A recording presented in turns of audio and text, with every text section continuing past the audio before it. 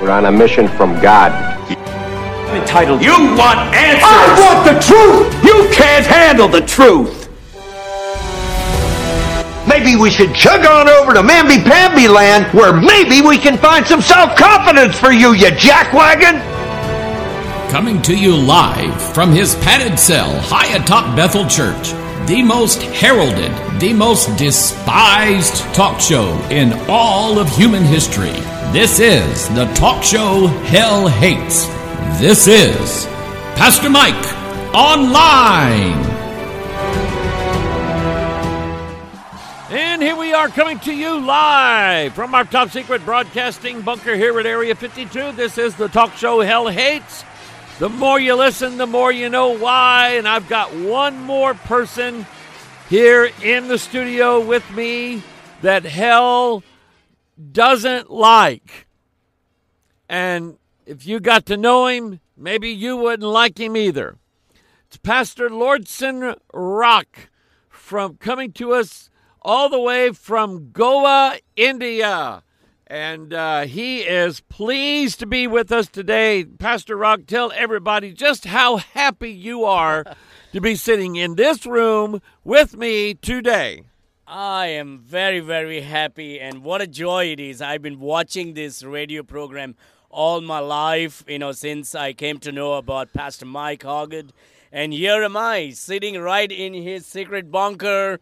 Oh, man, this is really, really great. It's I don't know how to describe, but incredible setup here, and I'm so happy and delighted to sit with Pastor Mike Hoggett and do this show today. Well, we're delighted to have you with us this week. When you notified me and told me that you were going to be in this country again, woohoo! All right. I like Pastor. I do. I consider him my friend. And we get along pretty good together, and I think we think along the same lines on a lot of some of the important things. Maybe some of the important things I don't know. You guys know I have a policy. If I think that maybe what I think might disagree with what one of my friends or brothers in the ministry thinks, I don't bring it up. I don't touch it. I'm not looking to make more enemies. I've already got enough enemies. And so I try to keep my friends as close as humanly possible. By the way, let me see if I can find this. Let's see here. Where was it? If you were watching our Sunday school, no, that's not it. If you were watching our Sunday school broadcast from Sunday morning, and I don't know if it's been posted online or not yet, but there was already, where's my programs? Did I shut everything down and restart it? Maybe I did. I don't know. But anyway, I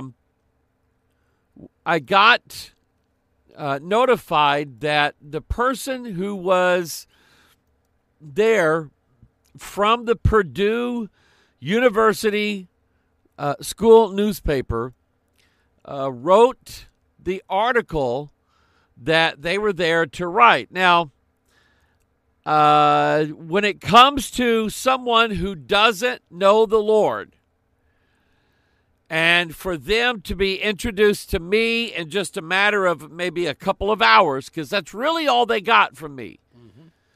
They came to the meeting. They heard what I said. They sort of, and this guy, what was his name? Will Courtney.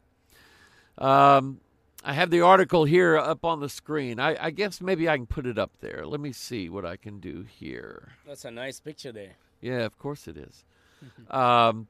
There is a picture of me on there. Let's see here. Yeah, I'll do it like this. Aliens, Bigfoot, and AI Chariots is the article. The paper is called The Exponent. I'm assuming this is a publication put out by Purdue University, as you would see there, campus news, and Greek. Let's see what that is. Greek cooperatives continue to achieve. Oh, this would be, what do they call them? Phi Kappa Alpha, sororities and fraternities. That's what I'm trying to think of. So anyway, let me read this to you real quick, and we'll read along. And let me just say this. When it comes to who I am and what I do, there really is no such thing as bad publicity. Mm-hmm. That's right. What this guy doesn't realize he did was he just advertised me to however many thousand students, faculty, people who live in and around the campus, alumni who probably still get this paper. He just introduced me to several thousand people. I can't lose on that. I can't. And you know what, Pastor? When people will go on Google and put this UFO, this is going to come up. Oh, which yeah. means millions of people are going to watch it and read about it. And what an advertisement it is. So that's me there, in case you don't recognize it. Let's see here. That is that my wife's head? It looks like that. I think it is. Anyway, the note on the picture says, Pastor Mike Hoggard, a UFO theorist, presents to a group of West Lafayette and Lafayette residents. The meeting was nearly called off due to low attendance, but some late arrivals allowed Pastor Mike to present. Yes, Hey. That's what I said Sunday. Now, tinfoil baseball caps, ritualistic satanic sex. Now, let me say this. He's starting out with this. That's not what I started out with. I may have spoken about that this long on this ritualistic satanic, But he makes that a big deal, all right? And what I'm going to do is, I don't have a recording of his interview with me, but what I do, I have the recording of the meeting that he attended Wednesday night, and I will edit it and get it out in the next couple weeks. Tinfoil baseball caps, ritualistic, satanic, fornication, the coolest car in the universe, and the biblical basis for Bigfoot were just a few of the items covered at the Area 52 UFO conference. In a sterile room, I haven't figured that one out. Mm-hmm. In a sterile room at the River City Community Center Wednesday, Pastor Mike Hoggard stood behind a podium with the drawings of aliens flashing on a screen behind him. Flashing, I guess. I don't know. A banner reading, "Why are they here? Think Bible," hung outside the door. Hoggard, who calls himself the UFO pastor, is a difficult man to describe. Maybe, I don't know. Hoggard runs the Bethel Church in Festus, Missouri, but also hosts a number of internet shows ranging from a Wednesday Bible study to his Watchman video broadcast series where he talks about anything from aliens to demons. For the last 5 years, I've been going to different places in the country and showing groups like this that the UFO phenomena is real, Hoggard said. It's not like we're trying to show them that Santa Claus is real. Congress is not covering up Santa Claus. Now, that is a theme that I brought up in the meeting, and I've done it before. I've done it at a church and said, look, if you've never seen a real picture of Santa Claus, there's a reason. If you've never seen an actual photograph of the Easter Bunny, there's a reason. They don't exist. Mm-hmm. The fact that there are thousands of legitimate pictures, video of UFOs is because there have been thousands upon thousands of appearances of unidentified flying objects. None of them guided by 8 tiny reindeer. Attendees, about 12 in all, were dispersed around an otherwise barren room. On one side, an older man with a black bird in it. The bird wasn't black. He got that wrong. A blackbird in the cage sat silently behind Kevin York, an Indianapolis local, sat clad in an American flag short-sleeved T-shirt. Ooh, I wonder if he is an American right-wing fundamentalist extremist constitutionalist that believes in the Second Amendment. Well, of course he does. It's Kevin. I know Kevin. At one point, Hoggard asked the audience what dark sentences in the Bible means to them. Now, I don't know why he brought that up.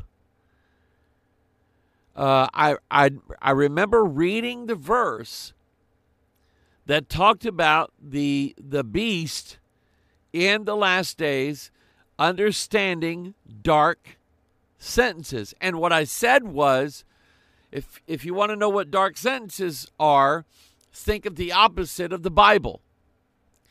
The words of the Lord are a lamp unto my feet and a light unto my path. They are light sentences. So the words of the Antichrist are going to be dark sentences. It's that simple. At one point, Hoggard asked the audience what dark sentences in the Bible means to them. Double bubble, toil, and trouble, York responded. They had to pick that one. He was being a clown when he answered it that way. Spells, the man with the bird muttered. At the back of the room was a table holding a mountain of DVDs. Each guest who attended received 7 of them. Some of the titles included Aliens, The Phoenix Affair, and that would have been the story of Betty Andreessen. Aliens, The Northern Army. You know what that one is. Roswell's Alien Gods, and Alien, the Bible's answer to the alien threat. Quote, I am a Baptist preacher, but I also believe in weird stuff, Hoggard said at the start of his presentation. For over 2 hours, without interruption, Hoggard covered just about every topic under the sun, which is wrong. I did not talk about game shows during that time. And I did not talk about automotive repair at any time during that talk. I want to clear the air on this. I didn't literally cover everything that's under the sun. I didn't literally talk about that. They exaggerated this. Let's see here. It was only 20 minutes into the lecture that he brought up Aleister Crowley, an English occultist and a man that, by Hoggard's own explanation, would have ritualistic, satanic fornication with women to produce a spirit. That's actually true. He did that. So here's what I'm thinking as I'm reading this. If I'm a college student and I dabble in the occult a little bit. I've read some books on Crowley. I've read some books on mysticism and I don't know, just various practices that these occultists practice. If I'm that person and I'm reading this article, I'm going, ooh, I want to see this Hoggard. I want to watch these videos. I want to see what he has to say. Because that is an area of interest to them, whether this guy bought into it or not. And by the way, when he interviewed me afterward, he was very polite and very open. And I gave him, I will say this, I gave him very long answers so that he could condense down what he wanted the question or the answer to each question to be. But if I'm on campus here and I'm reading this and I dabble into the occult a little bit, then this Mike Hoggard guy that you've introduced me to is somebody that I would like to find out what he knows and what he's got to say. Because to me, he sounds like somebody that has studied the same things that I've studied, and it sounds to me like he's got some insight that I haven't seen before because I haven't studied the Bible part of it. So again, people, whatever this says, I can't lose on this. I just don't lose. There isn't going to be thousands of people who are going to show up here at church Wednesday night protesting with picket signs, walking up and down American Legion Drive, going, "Down with Bethel! Down with Bethel! Pastor Mike is evil! Pastor Mike is a threat to our children." I don't see any of that happening. All right, now, let's see here. Spirits like this, Hoggard said, we perceive as aliens from the fourth dimension. Crowley's spirit was named Lamb, a word that, according to Hoggard, comes from the Dalai Lama. And it does. As things seem to be winding down near the 2-hour mark, and attendees began to ease their way out of the chairs, the UFO pastor dropped yet another bombshell that kept them in their seats for another half hour. I believe in Bigfoot, and I believe Bigfoot is in the scripture, Hoggard said. According to Hoggard, why can't they say Pastor Hoggard? Anyway, according to Hoggard, Bigfoot is a satyr, half man, half... No, I didn't say half goat. Anyway, half beast is what I said. Half goat creature of legend. Satyrs have a tendency to howl, Hoggard said, and share their physical appearance and their walking pattern with Bigfoot. Hoggard pulled up a video called the Patterson-Gimlin film that pictures a creature who theorists say is Bigfoot walking next to a river. According to Hoggard, the humans cannot recreate that walking pattern. It's not according to me. It's according to a man by the name of Jeff Meldrum. In fact, let me pull that up here. Jeff Meldrum. This guy here, let me do some images here. Meldrum is the Bigfoot guy. He is an anthropologist from the University of Idaho. He is a tenured professor, and he is one of a very small number of university-level anthropologists who actually believe that these footprints here are not human footprints. They're not carved out of a piece of wood because there's something in here, a tarsal, metatarsal ridge or something like that, that primates have on the bottom of their feet that cause them to walk the way they do and so on. Meldrum is the guy who actually took the Patterson-Gimlin Bigfoot film, the one of Bigfoot walking, turning like this and trying to get into the woods. Meldrum measured the places where this Bigfoot's legs bent, its ankles bent, its hips bent, how wide its hips were, where the other leg was, and how it bent, how the arms hung down and how the arms swung, and how the spine came up and the shoulders and the neck. And he said, I don't care how good the suit was that they could have made in 1966. There isn't a human being in the world that can bend their bones in this manner. Can't be done. So just because some reporter says, Hoggard talked about Bigfoot. That's hilarious. Oh, my goodness. Yeah. And we all know that doesn't exist. Not so fast. In fact, Meldrum's work in studying Bigfoot, Sasquatch, And his idea of what its skeletal system would look like, I think it was Discovery Channel, but I may be wrong. But they 3D printed an entire 8-foot tall skeleton of what Meldrum believed a Sasquatch would look like. A fully grown 8-foot tall Sasquatch. They 3D printed it. Took them months. To print this all out and to get it all together. Anyway, back to the ranch here.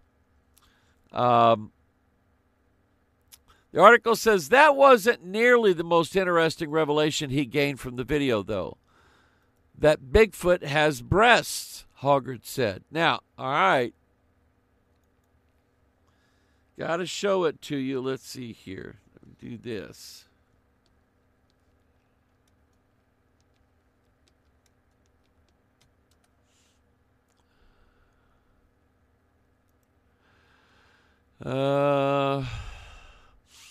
Stabilized. There it is.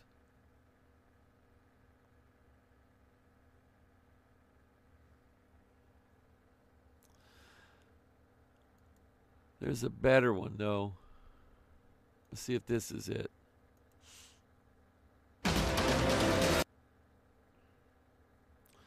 The proof is out there. See, there's Jeff Meldrum there. Here's Roger Patterson and Bob Gimlin. That is the back of Patty. They call her Patty after Patterson. Here is a close-up of Patty's foot turned upside down and measured against a plaster cast of a footprint. Let's see here. Here he explains the gait of Patty, that it's not a human gait. It's not a human way of walking. Yeah. Let's see here. Right here, well, they're going to show the legs, but right here at this point in the video, you start to see that Patty, here we go, actually has two hairy, now let's see if they'll show it. They'll feature it in this video. No, they won't. Two hairy breasts. Here's another Patterson Gimlin. This is raw footage here.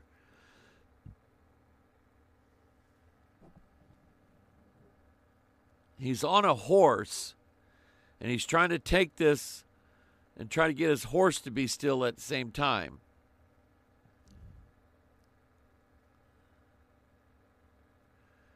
At some point, he stops right here. Now, right here, you can clearly see, in fact, look at this down here. You can clearly see that it's a female, very clearly.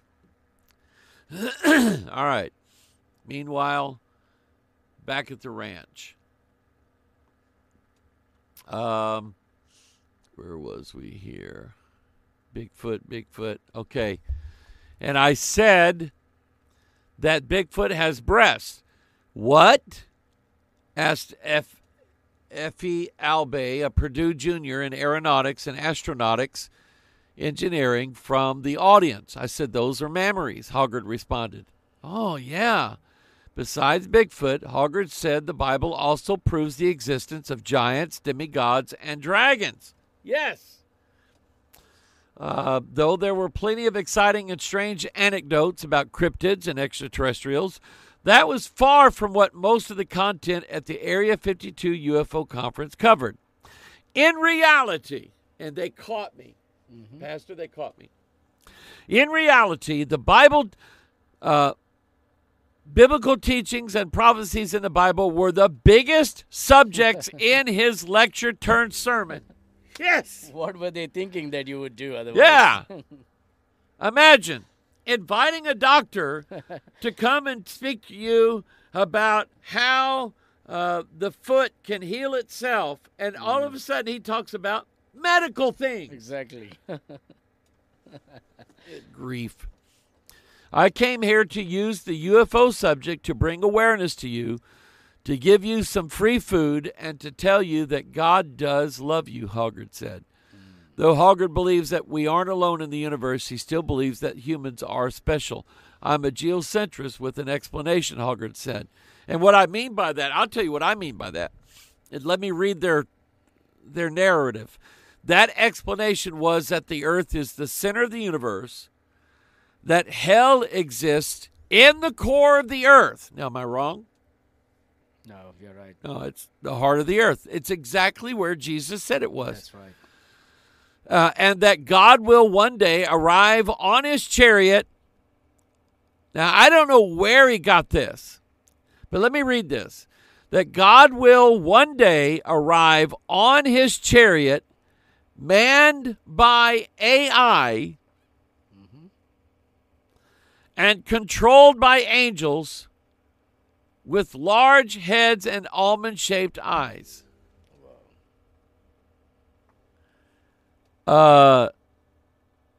He got that all. I have no idea where he got it from. He just made it up.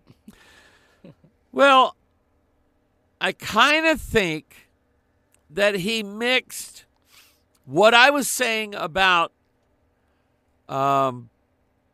these evil devils, which I think the gray aliens are in that category. The evil devils are flying their own chariots. They're flying their own ships, their capsules, whatever you want to call them. They're flying their own chariots of the sun. I'll put it that way. And but they're not going to be bringing God here. He missed that one completely. So I said, we believe that God has the coolest car in the universe, said Hoggard. This is God's chariot. Kat Stafford, a senior in entomology, said she's heard lectures like Hoggard's before.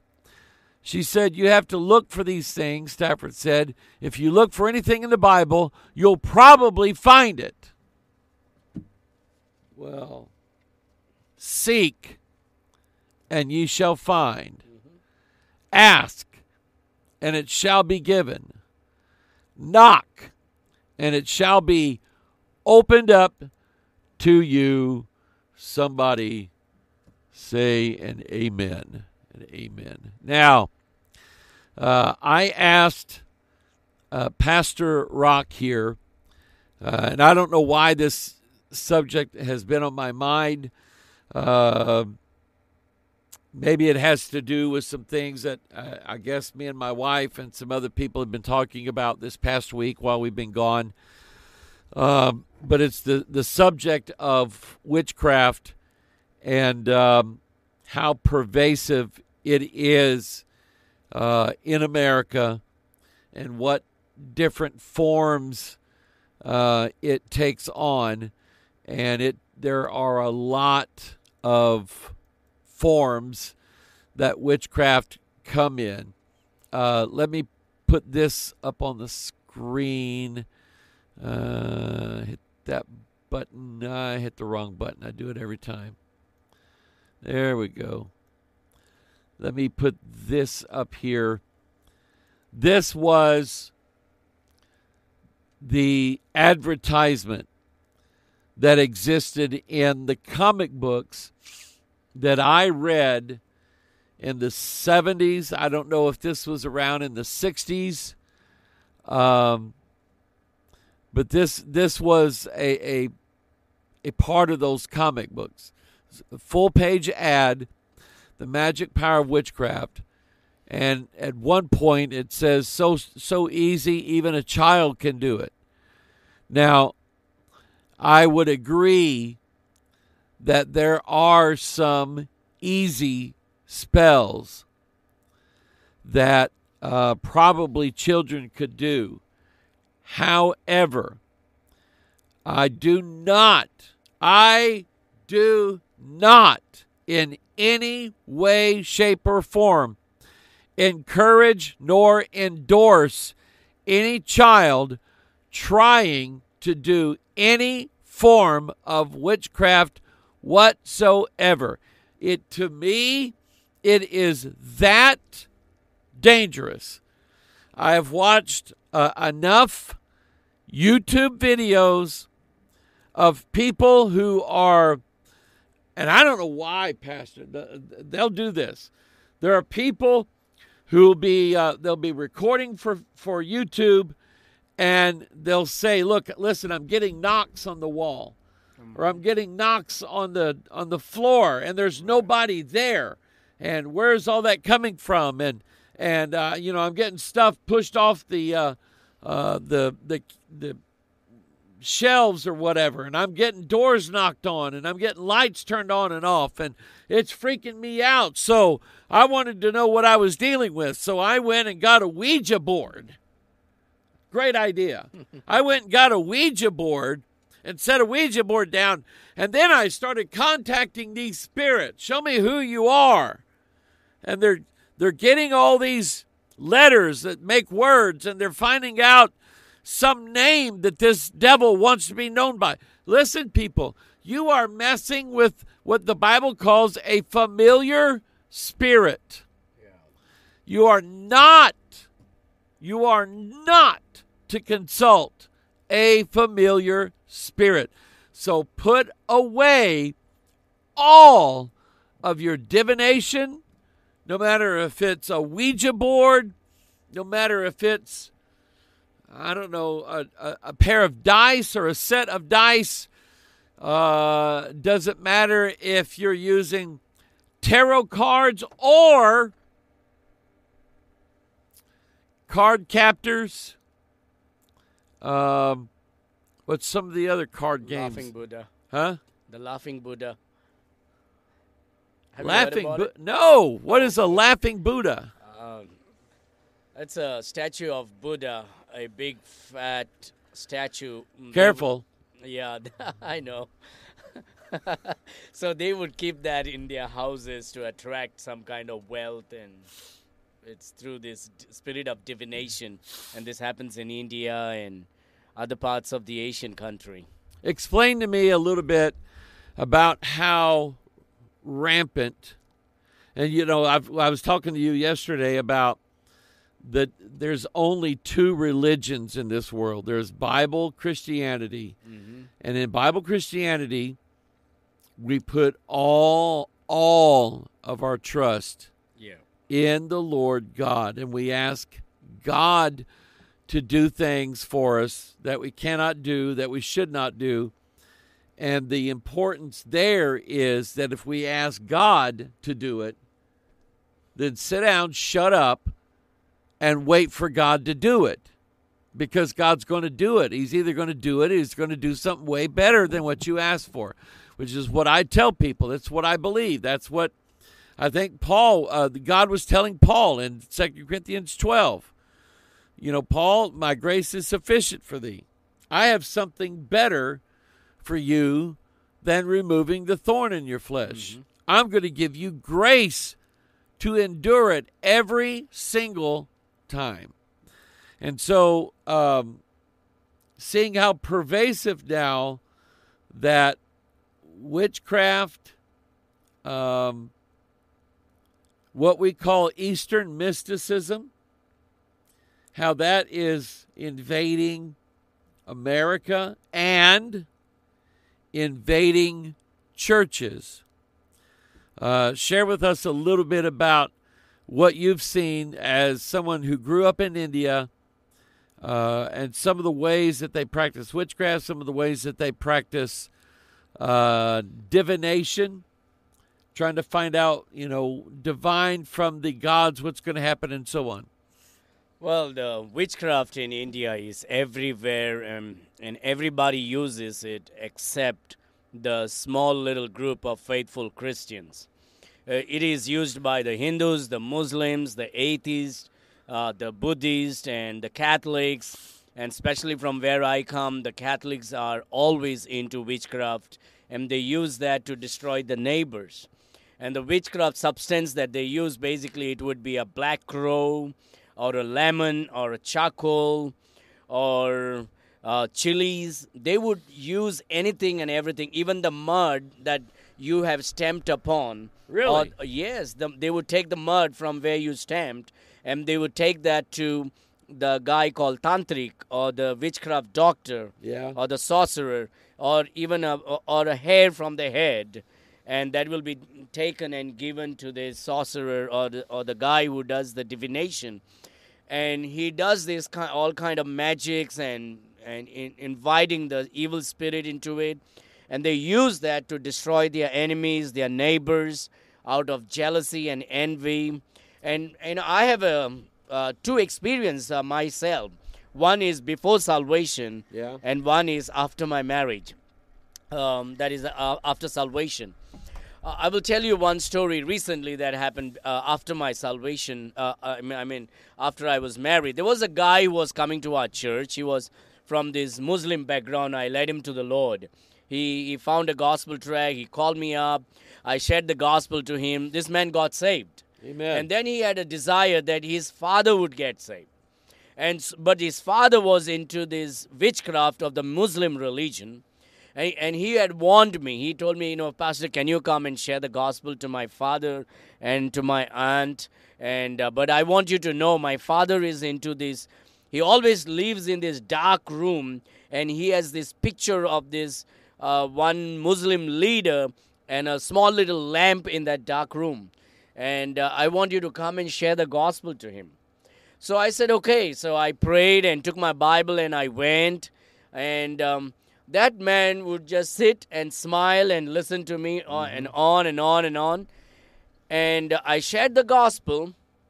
When I just got out of the house, and just a couple of minutes ago you were just talking about it. When I got out of the house, I get a call from my wife that the tap in my kitchen just blast and the water is all over our kitchen. And this never ever happened before. Yeah. And I knew this is not just by fluke or by mistake. This has to do something by the evil one who was really unhappy. And but anyway, God gives us the victory all the time. And there was one experience that happened when I was unsaved. We were very, very poor. Because of us living in poverty. My uncle actually told me, there is this a Hindu priest in that temple there. If you guys go, he told me and my brother, if you guys will go there and tell him your problem, and he will pray and he will give you something, and everything will be changed for you. You'll become rich. Wow. And we were very happy. And I think I was 16 years old. We were very happy, 15, 16 years old. And immediately the next day, we took our bicycle and we went. It's about 12 kilometers, like 6 miles. We went there and into the temple, and this guru or this Hindu priest meets us at the temple door, and we told him, one of our uncle told us to come and meet you. We have a lot of problems. We want to share that with you. And he takes us. Mm-hmm. Guess where he takes us? He takes us into a room, extremely dark, no light at all, and a dark black color idol of a Hindu goddess with her tongue outside, eyes are red. What's her name? Kali. Kali, yes. She's in Indiana Jones. Yeah, and skulls around her neck and a dead body under her foot. And he made us to sit there, and we were Catholics then, not saved. Yeah. He made us to sit down on the floor, and a small little lamp that is lighted in front of her. And he takes some shells and throws it on the floor, and then he tells us to wear some ring on our finger. with some stones. Yeah. He said this green emerald or red ruby. He told me and my my brother to do that. And then he tells us, go home, take a coconut and lemons and chili and wrap it around and take 7 rounds around your house. And 7 days later, you come and bring that to me. And we did that. Yeah. And we took that 7 rounds. 7 days later, we go back. And by the way, he's using that 7, number 7. Yeah. And 7 rounds, after 7 days, come to him and give that, coconut and the chili and the lemon to him. And guess what? We did that. But in God's great divine care, God sent a great, great famine in my home. And we became more poorer than we ever were. Wow. We had no food in our home. Wow. And that was a time when we looked up unto Jesus and called upon the Lord to save us. And wow. God sent a man in our house, and that man was sharing the gospel to my mom, and I overheard the gospel from John chapter 14, verse 6, and I got saved. Amen. Amen. Amen. I like that. Now, he mentioned the number 7. And if you, he and I were talking yesterday about, I don't know, let's see if I can find it here. Where would it be?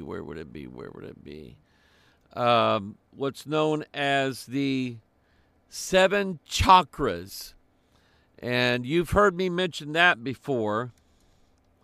So we're going to get a little insight on exactly what these chakras might be or what they might represent. Let me get a good picture of them here, and I'll put them up on this screen here. There we go. And there we go. We'll get this out of Pastor's way. Pastor, these are the 7 chakras, and believe it or not, I have studied a UFO expert by the name of Dr. Stephen Greer. And Dr. Greer is he's a board-certified ER doctor, which means he's very intelligent. Right. He's very, his wits are about him. He has a very, very good grip, I guess, on reality and so on. However, when he started getting in contact with these, what we would call UFO knots or UFO entities, they were teaching him, or he was learning about, all the way back in his college days when he was in his early 20s, he was learning about the 7 chakras that are built into every man. They're built into every woman, every child. You have them from, I guess you have them from birth all the way to death. Now, what are these 7 chakras, and are they something that, if somebody has them, should we be concerned about that somehow? Well, these chakras, based on what the Hindus believe, they have these 7 chakras, and one is the Mooladhara, that is speaking about the base spine, or you would say the root chakra, to make your firmness on the earth, connecting yourself to the earth. It's an earth element, and so you call it as root chakra, touching your genital organs. And that's why most of the time you'll find in the Hindu religion or in the Indian culture, people sit on the floor to eat food or even to do their pujas and all, because they're connecting their body to the earth, because it is in connection with their the minerals and their body, or their genitals. And that's what is called root chakra. Okay. This is what the Hindus believe, and I'm giving what they believe in. Right. And then we can interpret what the scripture comes up with. Then they have the Swadhisthana, That is the sacral chakra. Here it is, right here. Yeah. The sacral chakra. Yeah. Which is about pleasure and sexual thing. And you will find most of these, if you go to India, in some of the famous temples, you'll find their gods and goddesses are all sensual.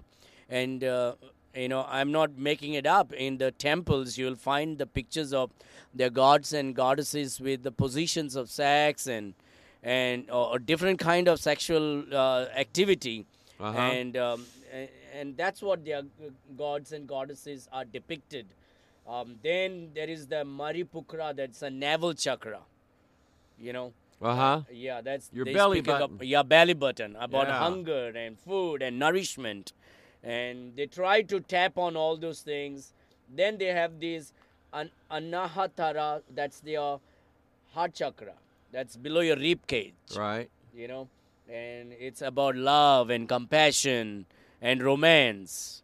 And then we have Vishuddhi, that's the throat chakra. It's speaking about communication, communicating with people and communicating to the spirits. Right. And then is Agna, that is your third eye, where the Shiva is speaking about it's your sight and perceptions. And they try to go on their third eye right here. And you see that even in the, unfortunately, in so-called Christian things, which is slain in the spirit, or which yesterday we Yes. Yeah. Talk about that for a minute. Yeah, the slain in the spirit. They try to put their thumb on the forehead or on the temple, try to tap and illuminate the people into this so-called spiritual realms. Yeah. And in trying to connect with God. Unfortunately, even the Pentecostals, these charismatic people, use the same. It's the same spirit. I've been saying that. Yeah, it's the same spirit. Have been nothing to do with the Holy Spirit. I know it. I thought about that for once, and I've told the people, my story a little bit about. I was searching for what God had. And, you got all these Pentecostals saying, we've got it. Oh, you need to experience it and so on. So I go to this Pentecostal church here in town. The preacher preached a really good message. He wasn't pushing, Pentecostalism on me or anything like that. But I went down and they went around and they touched everybody on the forehead. And now everybody else around me fell down. I heard them being caught. They had a catcher behind me, and he had a baseball glove on, and he's going, come on. No, I'm just kidding. But anyway, they had a catcher behind me, and they come back twice on me because it didn't work the first time. So when they touched my forehead again and nothing happened, I was praying right then, God, thank you. Thank you, thank you, thank you. I asked you if this was from you. Your answer was no. So, God, I promise you I will never, ever, ever seek this out again. Amen. I never will do it. And then it dawned on me, a few days afterward, I'm thinking about what had happened. And I'm thinking, Mike, you were asking them to kill your spirit. Slain in the spirit is what it's referred to as. You're asking them to kill your spirit. And, Mike, I wasn't going to let them do that. I had a plan for you, Mike. I'm going to have you do this and this and this and so on, and I'm glad that he did. But, man, I tell you what, it was very alluring to me because some friends of mine had already got into it.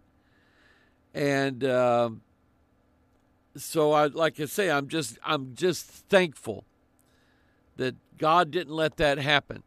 The number 7, I believe, man, I got to get my Pure Bible Search software all set up. And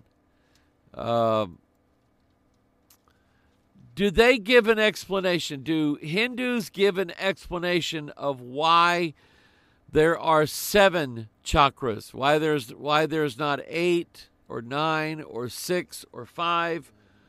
or anything like that. I don't think so. There is an Okay. explanation to that. All right. Here's what I came up with. Deuteronomy. Okay, first of all, Oopsie. that's me doing that, I think. I keep knocking his camera down. Yeah, put it upside down. People think you're hanging from the trees. Yeah, this is how Indian people live. They all hang from trees. There we go.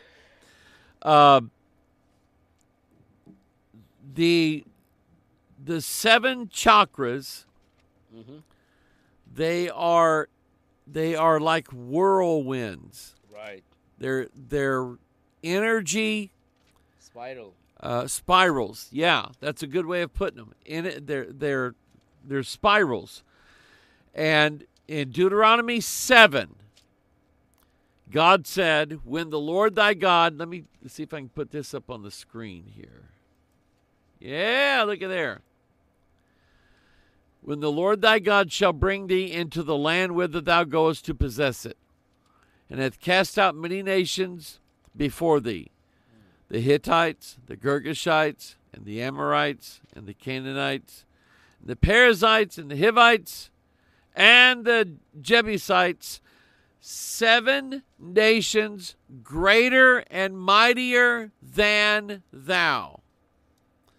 God said, when the Lord thy God shall deliver them before thee, thou shalt smite them and shalt utterly destroy them. Thou shalt make no covenant with them, nor show mercy unto them, neither shalt thou make marriages with them, and thy daughter shalt thou not give unto his son, nor his daughter shalt thou not take unto thy son, for they will turn away from thy son from following me, and that they may serve other gods. So will the anger of the Lord be kindled against you, and destroy thee suddenly. But this shall ye deal with them, or thus shall ye deal with them. Ye shall destroy their altars, and break down their images, and cut down their groves, and burn down their graven images with fire. So this is what God told Israel to do whenever they encounter these. Here they are, these 7 nations mightier than thou. And to me, those 7 nations are seen in the 7 chakras, that you allow them to invade your very being. You allow them this. In fact, you want this. You want these spirits to come into you. There's no doubt in my mind that Mary Magdalene probably felt that she was going to have power like she never had before, until she met Jesus. Amen. I love that story. Amen. So anyway, that's what and we know then that Mary Magdalene was delivered of 1, 2, 3, 4, 5, 6, 7. She had 7 devils in her, and she had to be delivered of them all. And Christ came to her and delivered her from the power that those demons had over her, and she became one of Jesus' most faithful followers. Yeah. You know, to whom much is forgiven. How is it Jesus said that? She will serve me much because she has been forgiven of much, or something like that. You understand what I'm saying? Yeah. And so anyway, we have the 7 nations there mentioned in Deuteronomy 7. We have the 7 spirits that are basically spirits of death that show up in the book of Matthew. The spirits that were driven out of Mary Magdalene. And then I think you have the 7 heads of the beast, the 7 crowns that he wears, And I think that's part of it as well. I'm just looking at sevens that I know of for sure in the Bible. And then the 7 unclean spirits like frogs coming out of the mouth of the beast and the Antichrist. So tell me a little bit about what you think about those in relation to maybe Hindu mythology or whatever. Well, what the Hindu mythology does, they take the facts of the Bible of the Old Testament. Yeah. They take the fact of the Old Testament and make it into a colorful truth. And once upon a time, couple of decades ago, they all believed it was a mythology. Unfortunately, now in the recent decade, they all believe it's no more a myth, but it's a holy scripture. Right. They are very open about it. Now they don't say it's myth or mythology.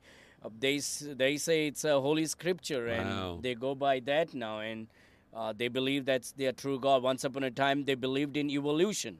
Yeah. Like you'll find their God, who is elephant head with the body of a man and a... Ganesha. Yeah.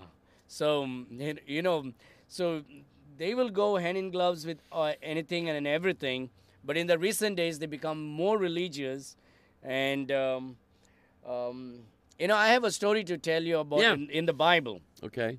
About a man called about this group of people called Angori Babas. I don't know if you can pull those pictures and show them. Oh, let's see. Angori Babas in India. I got to spell it right. And I want to show why the Western countries are pulled towards the Eastern religion now in this day and age. Angori Babas. All right. Yes. That's them there. Let me put that on the screen. Go ahead. So Angori Baba, basically, if you see Angori Baba, you find him in the Bible also. And he is there in Mark chapter 5. A man with unclean spirit, legions. Yeah. And this man was living among the tombs, eating the dead body, the dead flesh, cutting himself, throwing dust on himself. And people tried to control him, bind him, but he would destroy the chains until he found Jesus. Yeah. And when Jesus came, the Bible says, he made him free. The evil spirit went into the swine, and the Lord set him free, and he was sitting with clothes and with the right mind, sound mind. Yeah. Now, these Angori Babas are still living in India. They live naked. They throw dust on their bodies. They live among the dead. They eat the flesh. And people worship them. They eat what? They eat the dead corpse. The flesh of the dead body. And it's happening even now. Why do they do that? They think that's where the power comes.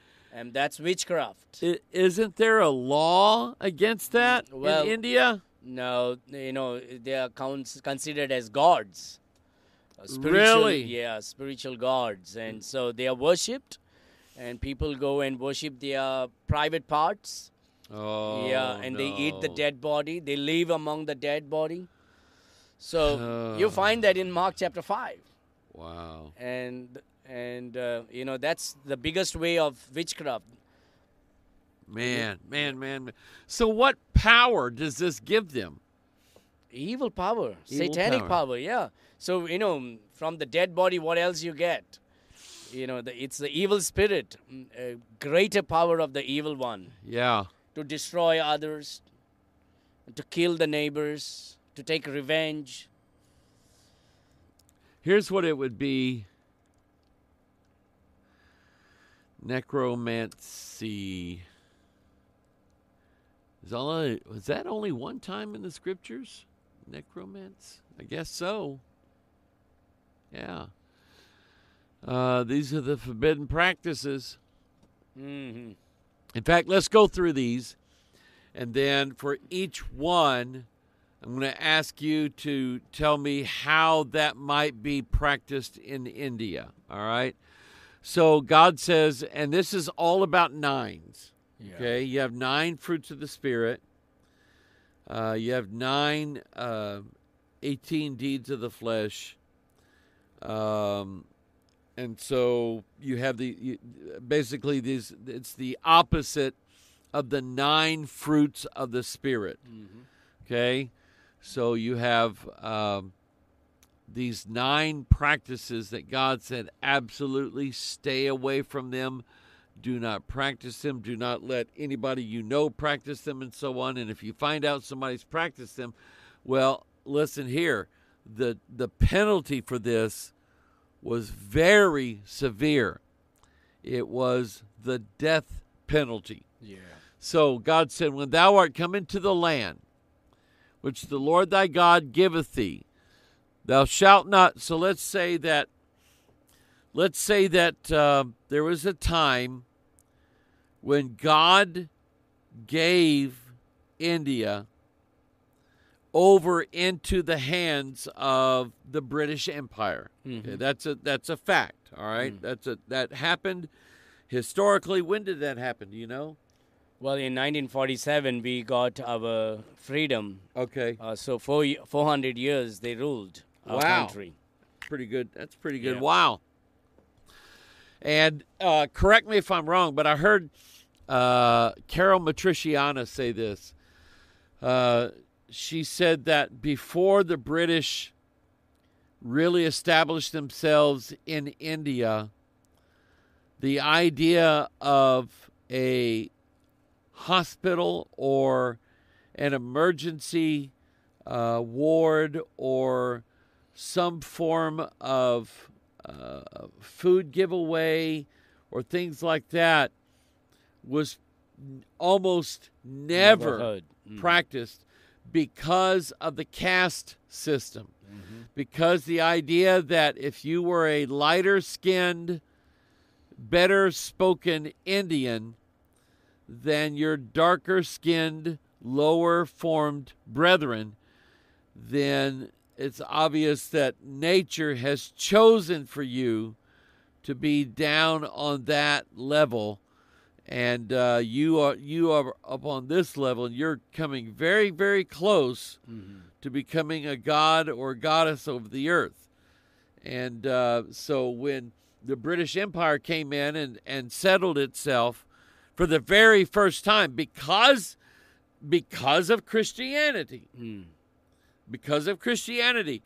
The Christians move in and Christian thought moves in, and all of a sudden now we're going, well, shouldn't there be a hospital for these people? I mean, they are people. The Indians would say, well, they're not of the right caste than us. They're lower than us. So whatever misery they have to endure in this life, let them do it. Let them, have all they want. So anyway, back to this. You have the British Empire coming in, and you have India practicing all of these practices that a standard Englishman would go, oh, my goodness. So he said, when thou art come into the land which the Lord thy God giveth thee, thou shalt not learn to do after the abominations of those nations. First thing God said is, when you go in, don't come back practicing their form of whatever it is that they taught you. Don't do it in my land. He said, verse 10, there shall not be found among you any that observe or that useth divination. I missed part of it. There shall not be found among you anyone that maketh his son or his daughter to pass through the fire. Now we know about Molech. It's still practiced in India. How is it practiced? Oh, they put these coals of fire on the ground. Now, they put the coals of fire on the ground, and the men who are preparing to walk or run on the fire, they try to fast. They will fast the whole month, and on the day of running on the fire, they will all come with the orange-colored dressed up. They'll mostly walk on their foot. And it will be absolutely, if they eat, it will be a vegetarian food, nothing to do with beef or non-veg. And what they do is the coals of fire will be burned and thrown on the ground, and these people will be running over that. Yeah. And But that is practiced now, which was practiced then also. But there was one more thing that was practiced called sati. Sati is when the husband dies and his body is burned in fire. Yeah. During that time, they'll catch the young widow and they will throw her on the fire alive, so she would die. And it is because of the Christian influence. The missionaries, like William Carey, is the one who abolished it. Oh, praise the Lord. Yeah. Man, I've not heard of that one. Oh, yeah, sati. Ladies in America, get down on your knees and praise Jesus. Amen.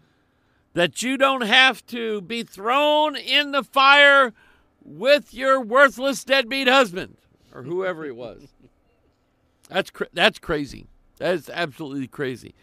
So they would do this with their children too, obviously. Well, offering it to their gods, not now, but then. Man. All right. The next one he said that useth divination. Now, divination is divining. It is like me having a handful of dice, and I've got, let's say, 5 pieces of die in my hand, and I put them in a cup, and I rattle the cup out, and I want to get, I don't know, pick a number. I want to get all 5s. If I get all 5s, then I get the whole pot of what everybody else threw in. If I get less than 5s or more than 5s, then the pot gets distributed out to the people who picked the number that I would have picked. So in divination, you roll the dice, and you're using the dice, or you're using bones, or you're looking at tea leaves, or you're looking at the palm of your hand. Where's my hand at? Where's your camera? There it is. Using the palm of my hand right here, and looking at those lines to see what my future is going to be. Now, that is part of what divination is, and there are other forms of divination, and I've seen them before. So tell me what they would do in India, how they would divine things in India. What divination is basically having the gods fill you in on what they're going to do. Yeah. So basically, in regard to divination, my camera keeps. Oh, I did it again. There's divination here. I'm sorry. Yeah. There. Go ahead. There we go.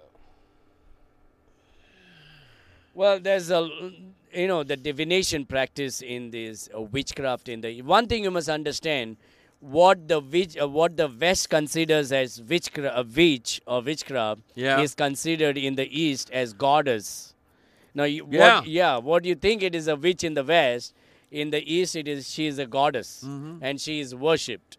And the practice which is of witchcraft is considered to be spiritual in the East, and so they think they are doing a favor to God, getting the power of God upon them, and this would be by fasting and staying in a prayer retreat under the feet of Guru and waiting for him to lay hands on them and impart some kind of power.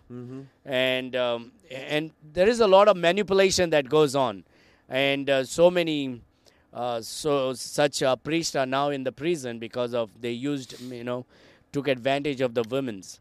And most of the time these divinations are related to sexual things, where the women's and children's are being abused and misused for their pleasure. And in one sense, the government of our country has gone after them and imprisoned them also.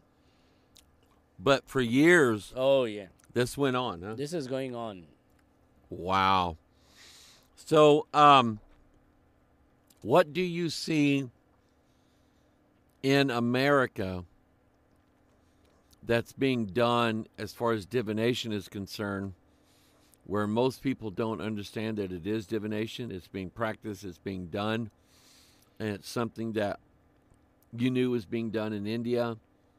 You knew that people were a part of this in India and so on. Is there anything in America that, in your opinion, amounts to occult divination?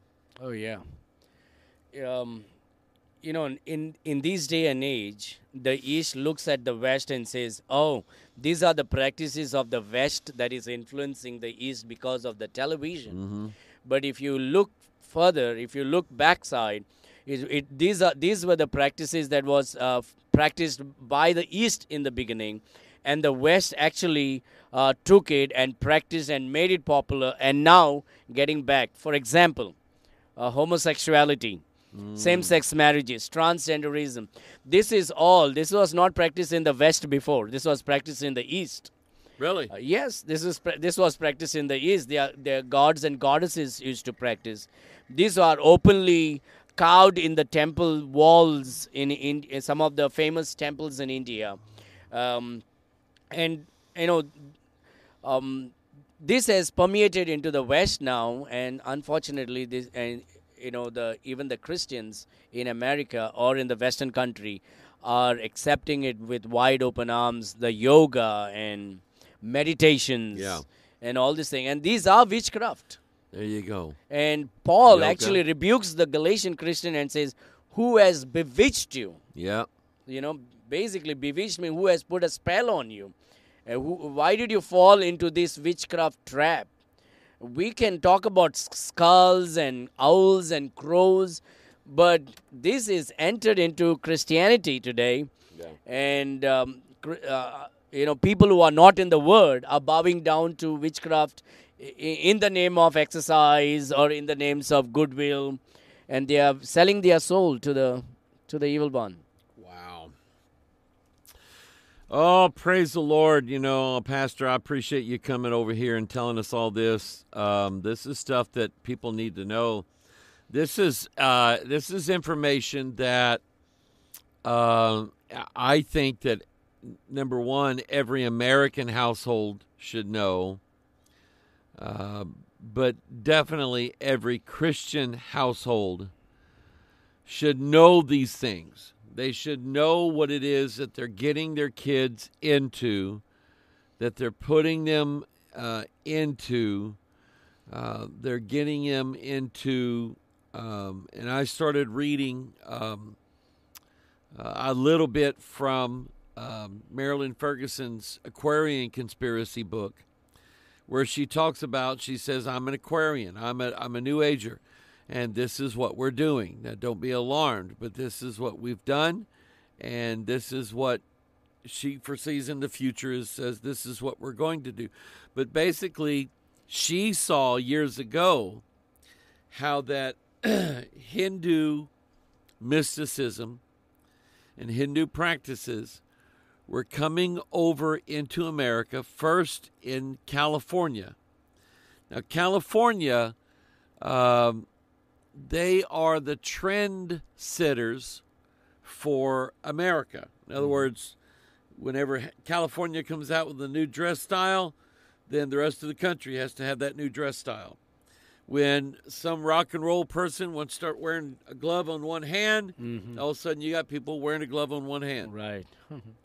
And so California sets these trends, and there are people who do nothing but look at the trends California sets, and then they basically promote those. And I'm not just talking about the way people dress. I'm talking about the way that they're clothed, the way that they're taught, the way that they're treated. And I had a family from San Diego several years ago that they were scared to death. They got married, but they were scared to death to have kids. And I said, why? They said, we're pretty sure that at some point we'll go to prison just for having kids and trying to straighten them out, trying to use corporal punishment on them. I said, well, yeah, that's true. But anyway, as India moves into California, California then influences the rest of the country so that we do whatever they're doing and have been doing on TV or in the movies, and then it creeps into the church. Exactly. I have. That's right. I mentioned to you yesterday this TV show from the 50s called Perry Mason about a lawyer. Right. Okay? And folks, get this now.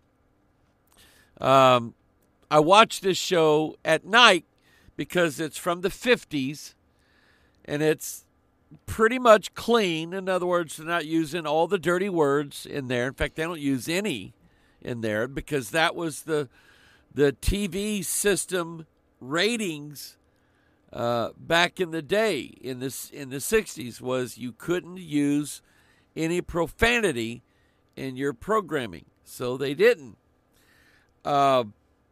But anyway, in this show, I kept noticing, and it started in 1957, okay? My dad graduated high school in 1959, okay? So he was of that generation. In 1957, Perry Mason starts, and I start noticing then that there were scenes where there would be a statue of the Buddha. And he would always be, he wasn't always sitting in his divine enlightenment pose. He was sitting sometimes with his hands doing certain what's called mudras. Everything that they do with their hands has a symbolic meaning to it. Similar to, and this is a true story, we go out to Delphi, Indiana every October.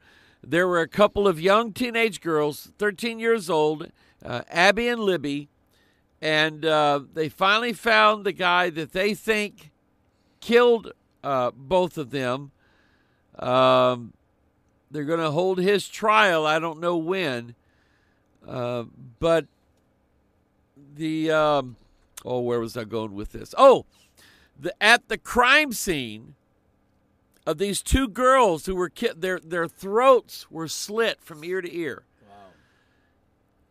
In their blood, the guy draws this rune character of the letter F, which has its own sacred, mystical, powerful meaning. So if you were a practicing runist and you knew the power of runes and you cast rune spells on people, and if you saw that somebody had put a certain rune on a certain tree, you might want to be careful about going across on that land because that guy's got, I'll tell you what I think he's got. I think he's got spiritual powers that are watching over that. I think there's principality devils and powers and rulers of darkness.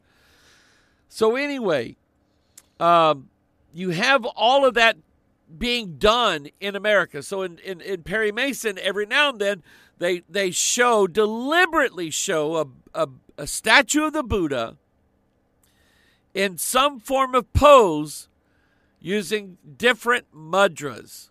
And those different mudras, the way his hand is gesturing, like this, like I don't know all of them, but they all mean something. And I'd like to find out who it was that was responsible for putting all those on there. Surely somebody knows.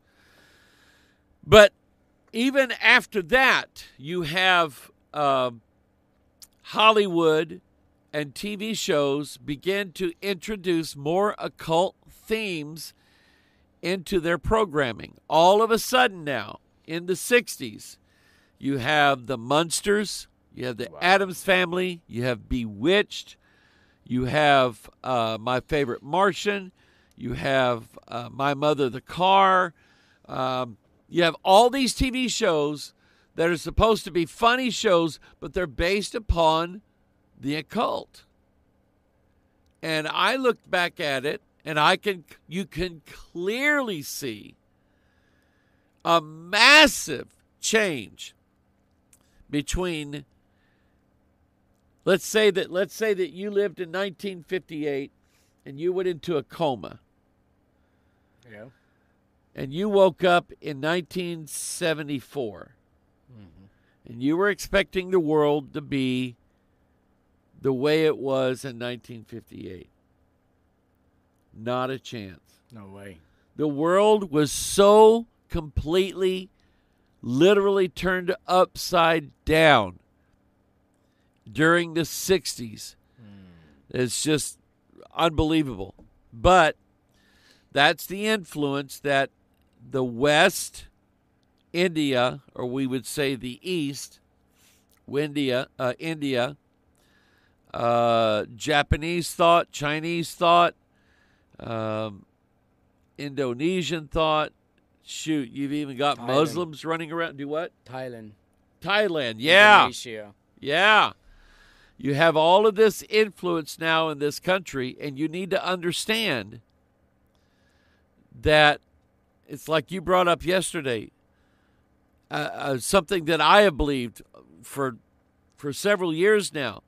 Whenever Bible Christianity is allowed to thrive in a land, you have cleanness. Yeah. You have clean streets, you have clean Infrastructures. Yeah. Yeah. But when you go to a nation that is ruled over by darkness, There's garbage everywhere. it is. There is garbage, there is filth, Poverty. there is poverty. There is. We saw a lady in Kenya several years ago. She was in one of the slums there, Kibera. And we were just pulled up. We were looking for a pastor. We were just waiting in the car. Me and 2 or 3 other American pastors were waiting in the car. And this woman was walking through the mud streets there in the slums there of Kibera. And she saw some running water. She stopped, and she dipped her feet in that. It's sewer water. Oh, boy. Is what it is. It's water mixed with sewage, and it's running down because they'd had some rain, and she's just dipping her feet in that and, kind of dampening off with the mud around it, and she went on her way. And I'm like, that's sick. Spirit. Yeah, that's just sick. So anyway, let me see here. Let me get to a couple more here before we close. Pass through the fire, use divination, observer of times, Yep. astrology. How is astrology practiced in India? Oh, very much. The time is, practiced very much. Like, if they would, get married, they would go to this a guru or a priest, and they will find out the exact time, what time they have to get married, and they will make sure that it will not be before or after that. Really? Yeah. They will see that the ritual is done during that particular time. Because if you miss that, they believe that, bad luck is going to come after them. Their life is going to be miserable. And be it marriage or even burning the dead body, or inaugurating their homes, whatever it is, or naming the child, it will all be according to the time given by the priest. That's crazy. Yes. That is superstitions, is what that is. That's what. All right. So let's see here. An observer of times, an enchanter, someone who gives enchantments, the repetition of chants. Yep. How is that done? That's in every religion, basically. Yeah, it is. And even in Pentecostalism, speaking in tongue. There you go. Repeating the same thing. Yeah, you are. Sha-na-na-na-na, sha-na-na-na-na, sha-na-na-na-na. So, just all keep right. repeating. It's in Catholic religion, saying the rosary, vain repetitions. Exactly. It's in Islam, it's in Hinduism, it's in every religion. Yeah. Thank God in Christianity, God says, just talk to God like a child would talk to the Father. All right, a witch. Tell me about how a witch would practice witchcraft in India. How would you know if a woman was a witch? How would you know that? In India, basically, they will be worshipped. And it's so easy to know. She will say she's the Devi, she's the Ma, she's the mother, or she's the goddess. And there are so many women in the eastern country today are worshipped as God when they are actually the witch. Witch of India. Ooh, They will go to them for blessings. You were talking about that earlier. This is Kali, yeah. That's Kali. Ooh, let me put Kali up on the screen. Not Callie. Callie goes to church here. Sorry, Callie. This is Kali. Now, Kali, if you watched Indiana Jones and the Temple of Doom, then you learned a little bit about Kali worship. Kali is she's like the Jezebel of Hinduism. She is the female spirit. She is mystery, Babylon the Great, the mother of harlots and abominations of the earth, so on and so on.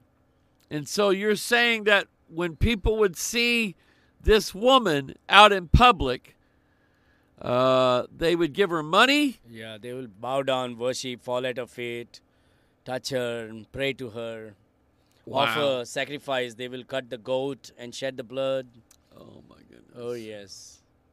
Those poor goats in India. Man, they get it for everything. Poor goats and lambs. I had somebody, and bless their heart, I didn't know what to do, but I think it was like the second time we went to Kenya. We were in western Kenya. We were in Migori, Kenya, and there was a lady, an American woman, who had done mission work out there, and she pretty much lived out there, and she knew some of the people. Anyway, this guy, she meets up with me one day because we're going to go visit some sites that she wants me to see. And this old man comes up, and he has this rope, and on the end of the rope was a goat. Wow. And I'm like, I think I know what this is. What do you want me to do with it? She said, this is a very high honor. This man has given you this goat. He wants you to keep it. That is a blessing. Now, if you reject it, and I said, I don't even want to hear what happens when I reject it. So I ended up leading this goat around for a while, and then when we got ready to leave, I handed it to her, and I said, Mama, how about you take care of my goat for me? Because I just can't imagine them letting it on the plane, when I go back. And so she did. She probably ate it. Wow. She probably ate it. But anyway, so this is Kali, and Kali is about as evil as you can get. Kali would be the Catholic version of Kali would be the Virgin Mary. That's who we're talking about. Revelation 17, the woman on the beast, Yeah, the woman riding the beast. And she looks like a woman who always gets her way, is what I think of that. If you would take a proper picture of Kali, you will see skulls around her neck. Yeah. And I've the seen cup that. in her hand. It's Revelation 17. And she's sitting on, the blood of the martyrs. Yeah. There you go. Here it is. Here's Kali. There you go. There's all the skulls and the heads. That's Revelation 17 for you. Man, she's evil.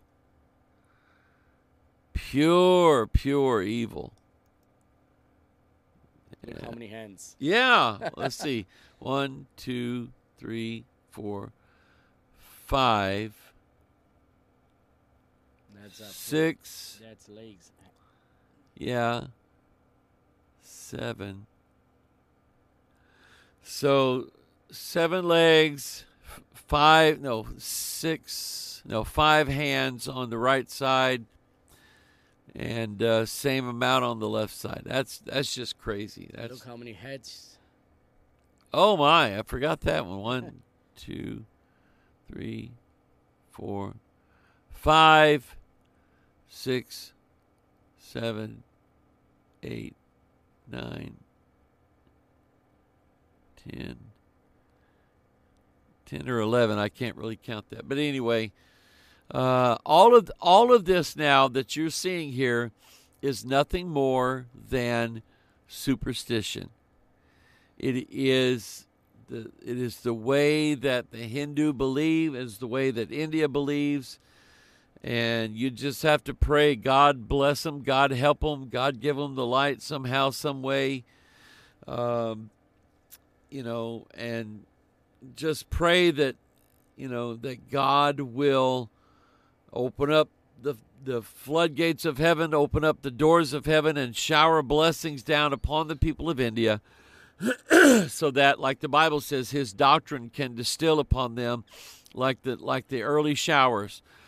And that's the prayer. If you want to pray for Pastor Lordson and his ministry, he's like Paul. Brethren, my heart's desire is that all India shall be saved. There is nothing wrong. Let me say it this. There is absolutely nothing wrong with you praying for your own people. Nothing wrong with that. Now, there's nothing wrong with you praying for other people as well. But there's nothing wrong for you to pray for your own people. Because your people need to hear it. My people need to hear it. His people need to hear it. Michael's people need to hear it. They all need to hear it. And I want them to hear it before the last days, before it gets too bad. Well, Pastor, I've had more than my share of fun today. Appreciate you being online. If it works out Thursday, we'll do it again, only we'll talk about something way weirder than that, all right? Definitely. Thank you for having me, Pastor. Oh, what a joy. yeah. Absolutely all my pleasure today. Yeah. And he is, like I said, he preached here Sunday morning. He preached 3 o'clock in the afternoon. He's going to preach Wednesday night service for us. And then, like I say, he did Pastor Mike online today, and we'll see about Thursday. His plane leaves out Friday. You're headed to where? Colorado. And then he's headed back to Nebraska, where his wife and children are patiently waiting for him. And then he's going to head back to India. So please, please, please, please keep him in your prayers. Where's my little happy music at? There we go. Now I got happy music going on here. Yeah, I love it. All right, God bless you. You're the reason why we do what we do. Keep us in your prayers always. Always. Pray for us as we try to be a blessing to the people of Turkana. Pray for us as we feed them. I got shown some pictures today of our 4 orphans when we first found them. And it'll break your heart. I'll probably show you that on Thursday. All right? All right, I love you. God bless you. Think Bible.